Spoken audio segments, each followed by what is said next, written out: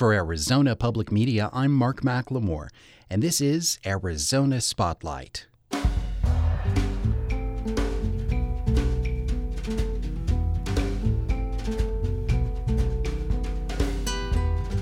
Coming up, visit the Holocaust History Center in Tucson. April is Sexual Assault Awareness Month. I'll lead a roundtable discussion with representatives from the Southern Arizona Center Against Sexual Assault. And film writer Chris Dashiell looks at The Thin Yellow Line, a new film from Mexico about a group of impoverished men hired to paint the dotted line on hundreds of miles of desert highway. Those stories are next on Arizona Spotlight.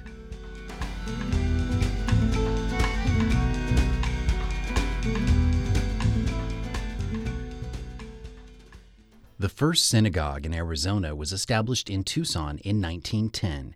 This small building was the first home for the Temple Emmanuel and now houses the Jewish History Museum. After years of planning and development, the lot next door is now the site of the newly redesigned and expanded Holocaust History Center, an immersive exhibition that honors the victims and survivors of the Holocaust while exploring the social and political developments that surround one of the 20th century's greatest tragedies. I visited the Holocaust History Center one afternoon and met a group of Tucson religious and educational leaders, some of whom were touring the Jewish History Campus for the first time. I spoke with Samuel Cohen, the senior rabbi at Temple Emmanuel in Tucson. This is the beginning of Judaism in Arizona, so it has a tremendous resonance and should for all Jews, not just in southern Arizona, but throughout the state. And what it has now become with the development of the Jewish History Museum and now the Holocaust History Center is, again, a dynamic place for Judaism in the reviving downtown of Tucson. Inside the History Center, I met Director Brian Davis for a tour and a discussion of the things that were most important to the center's designers. This has been conceptualized as an education center rather than a traditional museum. So in all of our design situations, we were also thinking about how the learning would happen in this space. So we were always thinking about bringing groups of 20 to 30 students throughout a time and how they would move through the spaces and make meaning of this history. It's also a place of commemoration and remembrance. So for the family members of those who experienced World War II, we wanted to have an intimate space for them to come and reflect on that time. Because we have such a local emphasis here, one of the great things that happens is people come through to visit thinking about more of a grandiose Holocaust museum kind of experience. And then they're encountering individuals who they know or they know the families. So people are really able to make these personal connections with something that feels so distant and far away, both in time and space. And they come here and realize that these are individuals who are still living in our community, who have contributed in so many ways. So visitors have these memories of encountering these individuals. Maybe when they were in middle school, 20 years ago, they heard a Holocaust survivor speak, and then they enter the Holocaust History Center and hear that same Holocaust survivor giving testimony on our video screens. This is a great location because there's so much history here to have a history center. And then there's new businesses as well, and we're really trying to build that community around Barrio Viejo, this treasure in Tucson. Someone else who sees the advantage of the History Center's location is Steve Holmes, the superintendent of the Sunnyside School District. I love that the History Museum is here in Barrio Viejo. I think that it really serves to provide a remembrance of, the changes here demographically, but equally important to get our kids in downtown area and have that opportunity to visit an area that, quite frankly, I think had been abandoned for quite some time, and this kind of can provide a educational center point. I think having children from our K-12 system visit this routinely, I think is important. It should be part of our curriculum. Director Brian Davis stresses the importance of partnerships with schools, churches, businesses, and arts groups in Tucson.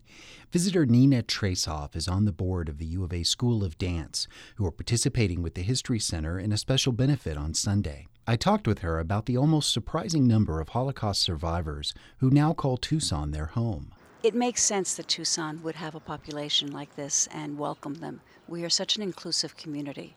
But I think what the survivors bring to Tucson is a remembrance of things past that we cannot be allowed to forget. And just by their simple presence and dignity, it prompts us to be more aware of what happened and what could happen. It primarily impacted the Jewish community. I mean, they were the targets, but there were other targets, and gays and gypsies. There were many, many others. But the lessons of the Holocaust are relevant to every human being, no matter your faith or lack of faith. Again, I spoke with Rabbi Kohan about the unique way that the History Center tells the story of the Holocaust. When you walk in something that's very much like a cattle car door. And Ben Lepley, the designer, did an incredible job of both evoking some of the powerful feelings as well as making the history lucid and explaining the whole experience of the Holocaust, and then how genocide isn't just localized to that one experience. Look, the Holocaust was unique, and it was the destruction of half the Jews in the world. But other genocides are horrific and tragic, and we haven't really yet learned that lesson. Maybe this center can help teach us, not only in Arizona, but in the rest of the world, this important lesson. Another visitor who was moved by what he saw at the History Center was the Bishop of Tucson, Gerald Kakanis. It's a sacred space, a place where I hope some of our Catholic school children in high school and grade school will be able to come and to learn about something that took place that we regret deeply and that we hope will never happen again. It's something that is a tremendous lesson of importance to the world today, where we still experience people marginalized, people taken advantage of, human trafficking, the whole refugee situation. So it's a place among us that helps us to remember where we have been and the hope that we will never be there again. I asked Brian Davis if he felt that in some way the Tucson Holocaust History Center was now a member of the Global Brotherhood of Holocaust Memorials. There are so many. There's dozens of Holocaust History Centers around the country. Some people ask, why do we need one in southern Arizona? This is an educational center, and we can't imagine that students in Sunnyside School District or TUSD or Flowing Wells or what have you across the southern Arizona are going to visit the Holocaust Museum in Washington, D.C. or the Wiesenthal Center in Los Angeles. So this is for our community. We are part of that greater landscape of Holocaust education organizations. And this is a particular gift, I think, for our community to have. A dance, concert, and reception to benefit the Holocaust History Center is Sunday, April 17th at the Stevie Eller Dance Theater on the U of A campus. We have pictures highlighting the unique architecture and displays at the Holocaust History Center on the Arizona Spotlight page at azpm.org. Around the country, April is designated as Sexual Assault Awareness Month. Promoting awareness, offering education, and providing support to sexual assault victims and their families is the year-round mission at SACASA, the Southern Arizona Center Against Sexual Assault. Joining me to discuss those goals are Myrna Garcia, the Senior Director of Forensic Services, Jackie Heineck, a crisis advocate, and Brandon Thane, a licensed therapist. Each work out of the SACASA main office in Tucson. Myrna Garcia stresses that every member of the SACASA team receives training across the center's departments and disciplines before beginning work in the field. I started by asking Myrna Garcia to share an experience that helped open her eyes to the reality of dealing with sexual assault in Arizona.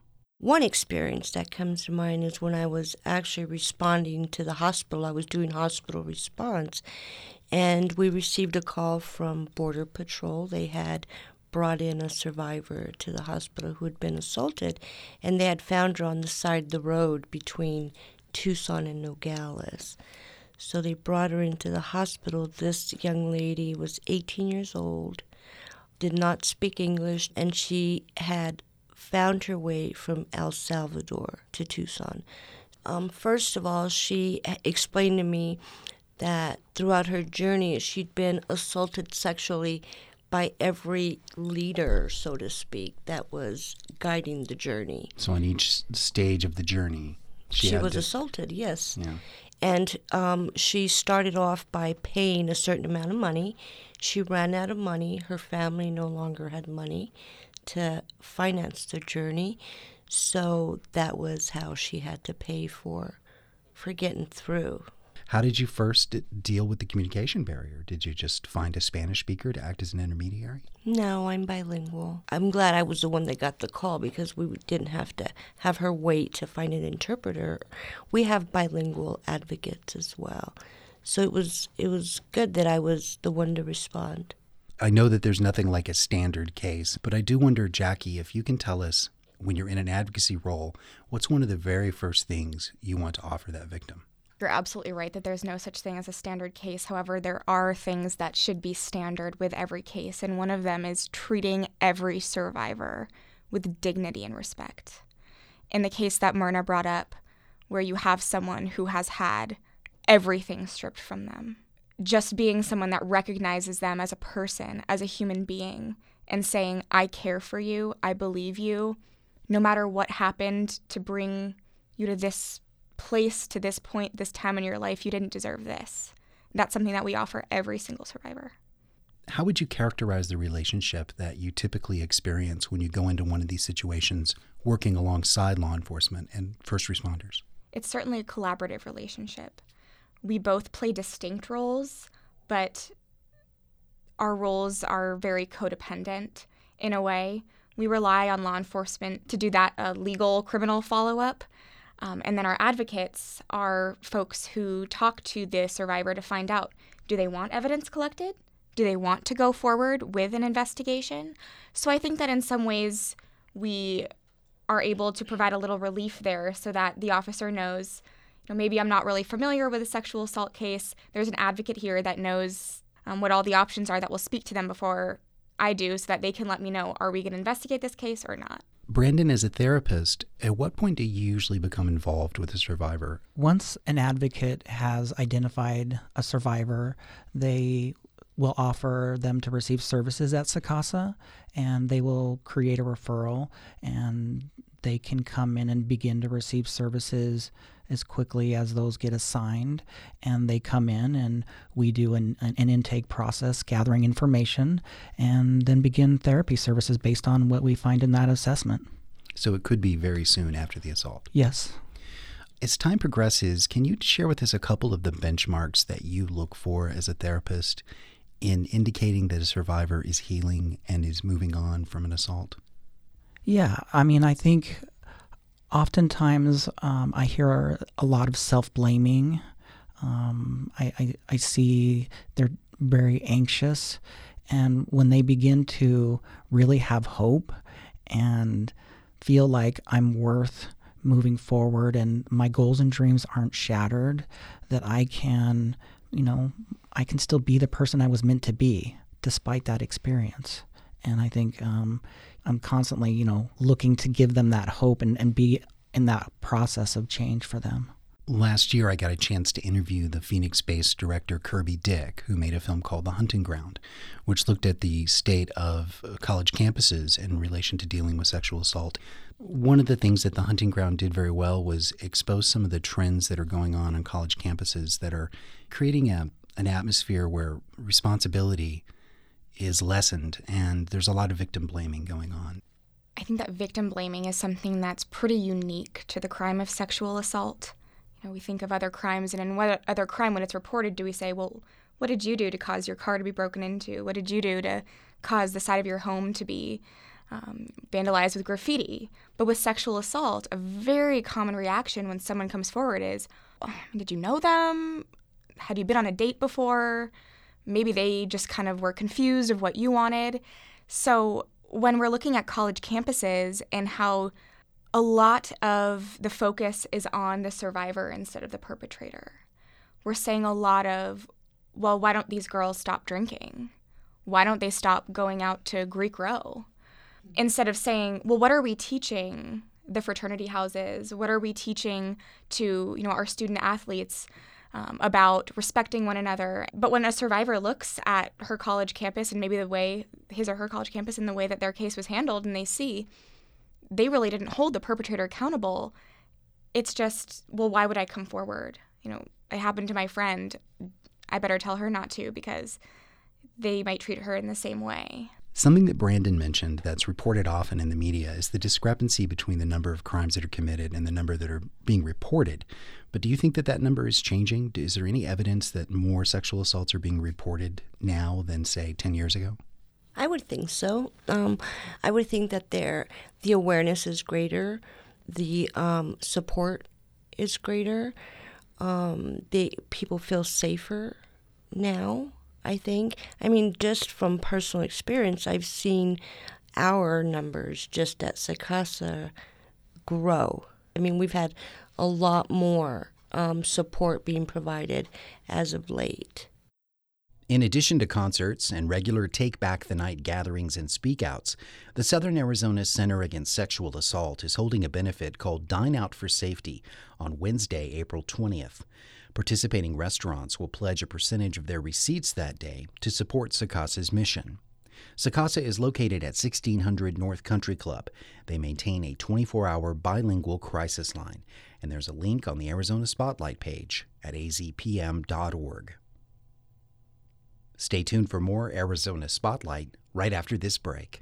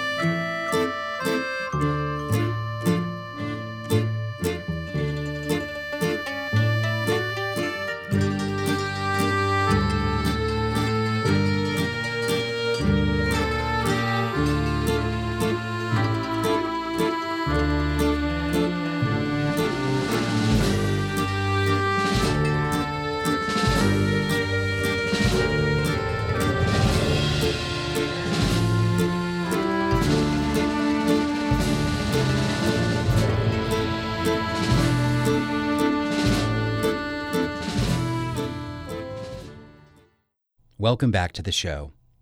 Since 2004, the Hansen Film Institute has presented the United States' longest-running and most prominent showcase of Mexican films, the Cine Mexico Film Festival. This year, the festival features the first film from director Celso Garcia, La Delgada Línea Amarilla, or The Thin Yellow Line. The film has just been recognized with 14 nominations in the upcoming Ariel Awards, which are presented by the Mexican Academy of Television Arts and Sciences. Garcia will visit Tucson next week to screen the film for an audience and receive the Cine Mexico Jaguar Award for feature directorial debut. Here is film writer Chris DeShiel with a review. For most of us, work takes up the majority of our lives, 40 hours a week or more. And yet, it is rare for a film to focus on this pervasive reality. The general opinion is that there's not enough drama or excitement there, which is what we usually look for in an entertainment. No doubt, there's also a desire to avoid the painful aspects of work. For his debut feature called The Thin Yellow Line, writer-director Celso R. Garcia has bravely tackled this neglected topic. His story is about some of the most humble and least noticed workers you can imagine, the guys that paint the yellow dotted lines down the center of the highway. And along this journey, the film celebrates the people who persevere through poverty and struggle in Mexico. The Thin Yellow Line opens with a melancholy older man named Tonio getting laid off from his job as a watchman at a junkyard. To misfortune is added the indignity of being replaced by a dog. Tonio then has to travel around in a Chevy truck looking for work. The economy is bad everywhere. Finally, he manages to get a job pumping gas, but the boss has a habit of being late with the paycheck. At night, sad and reflective, Tonio looks through a little box of photos and clippings. We find that at one time he had a wife and son, but what happened, we don't know. He gets a break when an engineer from a former construction job stops for gas and recognizes him. Eventually, the man offers him a job to paint the yellow lines on a long country highway for 210 kilometers, about 130 miles, and to finish in 15 days before the rainy season starts. The engineer gathers a motley crew for Tonio to supervise: an out-of-work truck driver, a former circus handyman, an ex-con, and a sullen teenager. They are walking through the desert of San Luis Potosi in east-central Mexico, most of the time in the full sun, performing a dull and repetitive task that wears down their minds as the heat wears down their bodies. And although two of them wave warning flags at each end of the procession, the few passing vehicles often go by at top speed, posing considerable danger. Naturally, the five men get to know each other well, and there are conflicts. At times, there are breaks in the work. For instance, when they go to town for supplies and end up at a little carnival, or when they ask for shelter at a hacienda during a rainstorm. In these scenes, we learn the backstory of each character. These are ordinary, decent men with wounds from the past that have brought them to this point in their lives. The film creates a special dramatic tension between Tonio and the rebellious teen Pablo, the older man's strict demeanor towards the boy reflecting a secret grief. As a rookie filmmaker, Garcia sometimes falls into predictability in his situations and a psychology that can seem a little too pat. But his skill at evoking the lives of poor people, their humor and self-respect, along with an excellent visual sense for this desolate yet beautiful landscape, makes up for any flaws. The Thin Yellow Line is an authentic and down-to-earth portrait of working people. For Arizona Spotlight, this is Chris DeShiel. The Tucson Cine Mexico Film Festival presents The Thin Yellow Line on Saturday, April 23rd at the Harkins Spectrum 18. Tickets are free, but online registration is required. We have a link on the Arizona Spotlight page at azpm.org.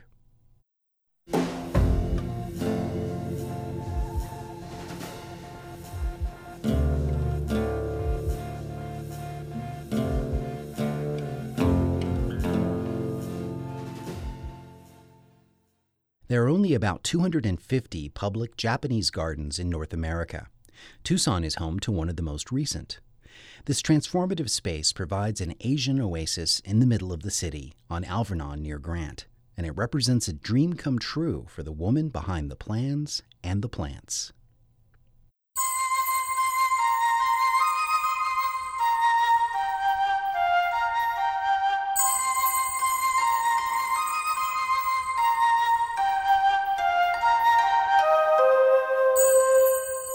Yume Japanese Gardens of Tucson opened its doors in 2013, but it's been years in the making, part of a decades-long transcontinental journey for its founder and director. My name is Patricia DeRuyter, and I am actually managing a Japanese garden. Patricia DeRuyter is originally from Europe, but while she was still a teenager, she began a new and exotic chapter in her life. She convinced her parents to allow her to move to Japan, alone to a foreign country thousands of miles away from her family's home. I was born in Belgium, and I lived there for about 18 years, but I knew from early on that I wanted to discover Japan. And I went there to study Japanese and stayed 15 years.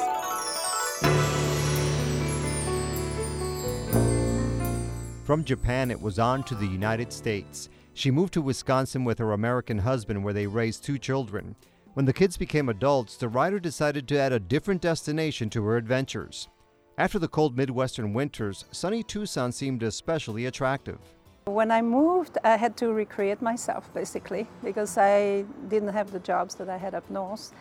And my parents passed away and left me an estate, which I sold. And eventually, I decided I was going to do what I always wanted to do my whole life, is to create a Japanese garden and a museum. She was able to purchase a property for the gardens, and her long-term plan was under construction. And it took me about a year and a half to build it, because it was just, there was nothing here. And we opened in 2013.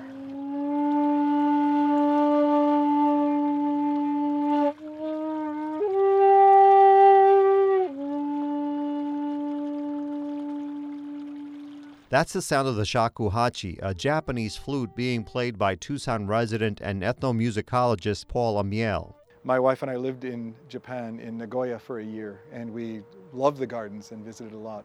So to have something like this on Alvernon was stunning.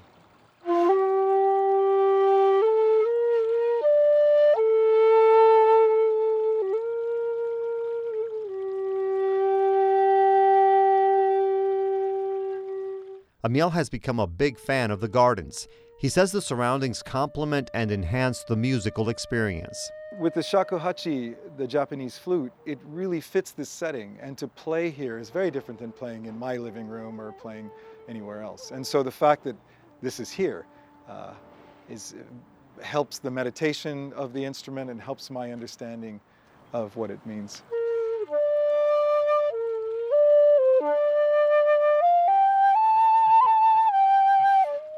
DeRuyter says she wants to provide a place for peace, meditation, and education. The facility includes a typical Japanese country home, a small museum, and a pond with brightly colored koi fish.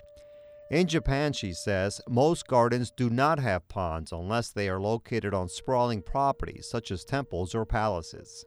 But it's such a part of a Japanese garden, at least in the image of everybody in the Western world, that we have that pond, and the pond is composed of different elements. You have to have a pebble beach, you have to have koi, of course, you usually have an island and a small waterfall, not very big. Usually it's more like a stream coming into the pond.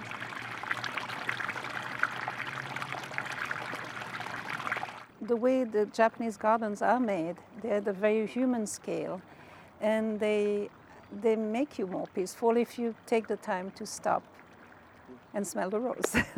For now, DeRuyter doesn't have much time to rest herself. The gardens have become a full-time job that require her constant attention and commitment. Yes, you can say that. It is a lot of work, but it's worth it, I hope, as long as people come.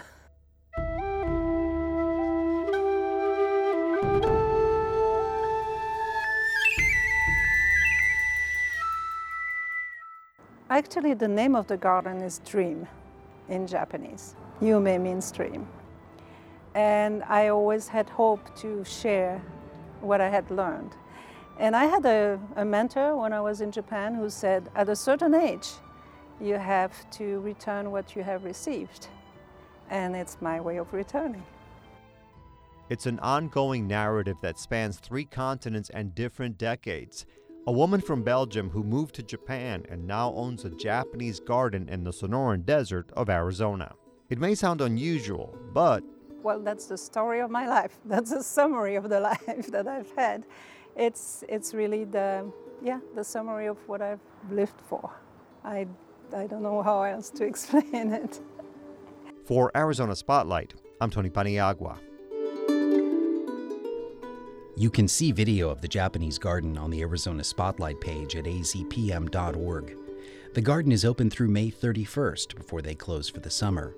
In the meantime, they offer programs like a Stroll for Well-Being group and a Children's Day Festival happening on Saturday, May 7th. You can find information on the Arizona Spotlight page at azpm.org. Thank you for listening to Arizona Spotlight. You can also find our podcasts on iTunes. This show originates from the AZPM radio studios. The music is by Calexico. The production engineer is Jim Blackwood with assistance from Isaac Rodriguez.